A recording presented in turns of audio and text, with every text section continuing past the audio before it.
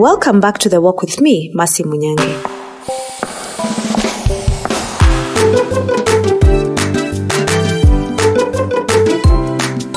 Today's episode, we have a guest, Johnson. Welcome to The Walk, Johnson. Please take us through your career journey. Thanks. I started off in actually accounting. Did it for about 2 years. Then I realized it just wasn't it for me. So I switched, moved to insurance, started off as a customer service executive, exited 6 years later as a sales and customer service manager. From there, I went into FMCG, selling alcohols for the second largest brewer in the country. After some time, left that, went to telcos in account management. It was interesting, educational, but the culture didn't work for me. Exited, moved to SaaS now. And that is where I found my forte, and that's where I am up to date. How did the pandemic affect your career? Oddly enough, during the pandemic, that was the highlight of my career. That's when I was able to move to a very interesting company in the renewable energy sector, still in customer success. Very educational, very impactful work, excellent culture, just learned so much.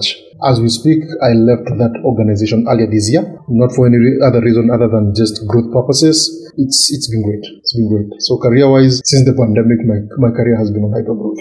Take us through what you did before, during the pandemic, to ensure your career takes off. Interesting. So just before the pandemic is when I left the first SaaS company that I worked for. And the reason I did this is that I saw a couple of red flags, which I would urge any career person to be on the lookout for. First and foremost, understand your job. If you start realizing you're being moved into another area that is not your profession, that should be a red flag by itself. What do I mean by this? For me, in this particular role, I was in the success team. Then, beginning of the year, that is in 2020, I was moved involuntarily to the sales department. Yes, I have a large background in sales, but that's not what I joined the organization for. And it's not something that was in line with my career. So as soon as that happened, that's when I started looking for the exit.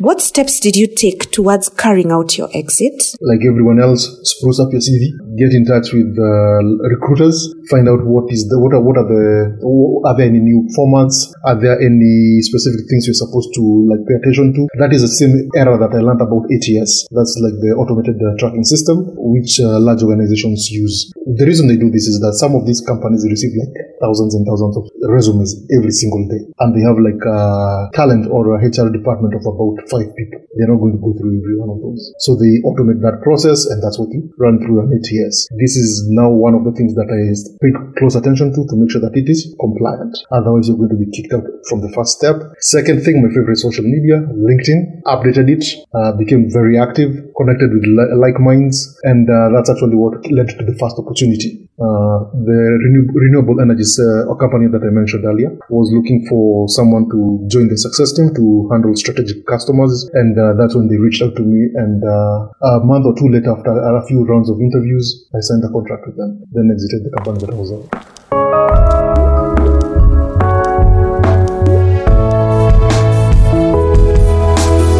Tell us what it takes to land a job online.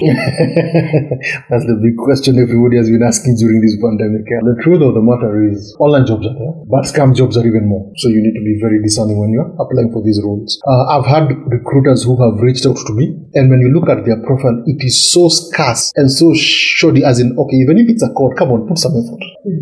Some of them are very outright. Others are a bit more complex because they will ask for more data than they need. And with GDPR, you need to pay attention to this, what they can ask you and what they cannot. So if they start going past those lines, you need to see a red flag and act accordingly. So one of the key things that I did was, for the regions that you're okay, it's a remote job, but it has to be domiciled somewhere. So is it in the US? Is it in Europe? Is it in Australia? Whichever. First and foremost, the time zones, do they work for you? If not, you may want to reconsider the kind of organization that you're applying to, the job that you're applying for. Do not sell yourself short. I know sometimes you may feel a bit of, okay, am I at that level? But if you know that you are, do not sell yourself short. If you're, let's say, you're at the middle level management, do not go for a lesser post. Because usually the way I see them working is that they won't say, this is a good deal. They'll be like, why? Why are you accepting a lower role with the lower benefits? Right? So chances are they're going to look for someone who they feel is actually worth that particular package. The other thing is LinkedIn. reach out to people who, whether they're in that organization or left in similar roles, to find out about the culture. Because for a guy like me, culture is a very big thing over the past few years. I've turned out serious amounts if I felt that the culture did not align with what I'm looking for. At my age, I really have very little patience for people, and I'd rather not put myself in an environment where I'll be explosive. So if you're going to work, let's work like professionals. So how did you interview for an online job and also negotiate your salary? Fortunately, due to some regions and the legislation there, some have to disclose what the role is offering. So you'll find like what, $40,000 to maybe $80,000. Some will ask you what you expect. I urge you, do not overshoot and do not undershoot. So how do you find out what is being paid in that particular region? Sites like Glassdoor will help you with this. So you pay attention to the kind of reviews that have been. Oh yeah, also about the companies being whether you can trust that company. Glassdoor is a really, really valuable resource. You have current and former employees of that company who will leave reviews there, and usually these are usually very good indicators whether this is a company you want to work for or it's not. So I would urge you, open an account at Glassdoor so that you're able to access any of these resources and any of these companies. So it's up to you to do like your assessment. Does this make sense? Is there a consistent theme in what these people are saying? And it's up to you now to make the final decision. What advice would you give the younger people looking for jobs online? There's this particular feature in LinkedIn. It's very underrated, but I find it very valuable. It shows you the median period employees stay at a company. So if you join a company and you see the medium lifespan of an employee is 6 months, that should tell you something. If you see one that the benefits are really good from the reviews on someone like Glassdoor, then you see like people staying there like 4 or 5 years.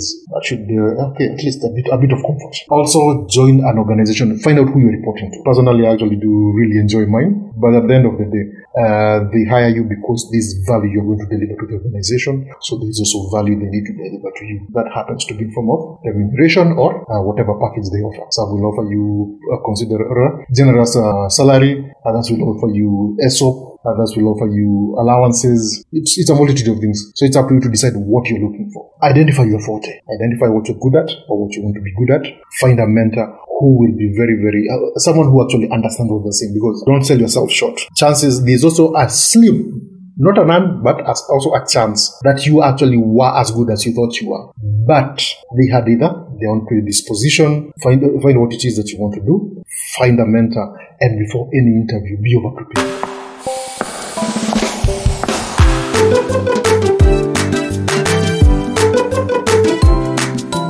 So there you have it. Life is digital. Online jobs are there. Treat it with utmost respect, just as you would. Thank you, Johnson, for joining us. This has been episode 9 of The Walk with me, Mercy Munyange.